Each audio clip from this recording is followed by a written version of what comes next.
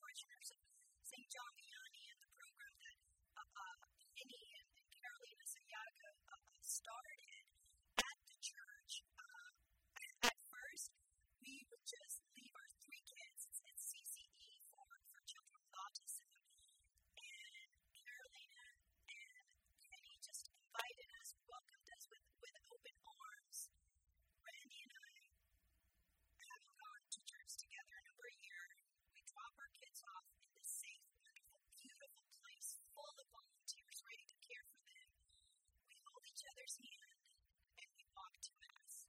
So for a year, that was our date. That was our weekly date. We called it our date Mass because it was the place where we could leave our children and together go and do really the best activity of them all. That's spiritually, yes. And earlier when you talked about the challenges, some of those challenges, even hearing those diagnoses again and hearing it again and again, I thought about how oftentimes in seemingly dark, traumatic type of situations in life, people often say, where is God? Where is God? And I guess I just was running a note to myself when I was listening to you because I thought, God, that in that moment where it seems like He's far away is when He's actually the closest with you, walking the closest with you. Yes. Some of those times, there's of course good days and there's bad days, but some of those times where you just need to be held close and hold close in your faith, because there are some times where you have to restrain your child. There are some times where they're away from your sight for a little bit and you go into a panic, and there are other times where they actually, in our case, our daughter, one time got out of the house, and it was terror. And more so, I'll say that not because you have to listen to talk more about it, is talking to say that when somebody has a child on the autism spectrum, as much as that's terror for any family to not know where your child is, there is one very big issue that is prevalent in the autism community with others with some other disabilities, but especially autism, and that is that being drawn to water. That's a term for it. I'd like you to speak a little bit about it since you've had such an experience, like I'm speaking college. Yes, it is called elopement, and it is these children are into their world, they're into that sensory seeking that includes walking away maybe from where there is noise, finding a space or finding a shiny object. They're attracted to water, they're attracted to go and really go into their own world and away from their parents. And that can be so scary. And that happened to us with our daughter. And our daughter is nonverbal. So she was not going to come back when we called her name. And it was terrifying. We called 911. We had the officers there right away. They helped us come through the neighborhood. We live in the west side of Houston near Westheimer. And, shiny objects also attract our kids. So thinking of her walking towards the headlights of cars as it was getting late, walking into a pool. We did make them take swim lessons from the time they were diagnosed, just knowing that these children are attracted to water, knowing there's so many pools in the area, and that as their guardian angels and us to be watching for them, it was also our responsibility to give them that tool. Well, thanks to the Lord and our Lady of Guadalupe that watched her, we were able to find her in the backside of the neighborhood about 25 minutes later, because a neighbor saw this cute girl running around in her pajamas, and that just did not fit. Thank God they saw her. They flagged a police officer. And since then, what we do now is she wears a GPS device. She wears a GPS device that has its own phone line, so that if there's no Wi-Fi and if she ever elopes again, we can find her. But honestly, that also goes a little bit into the expense that it can be to care and provide for these children, and how your number one priority is to keep them safe, and you try to get them as independent as possible, enrich them, enrich their soul, give them the ability and the placement where they can succeed. But many times that does mean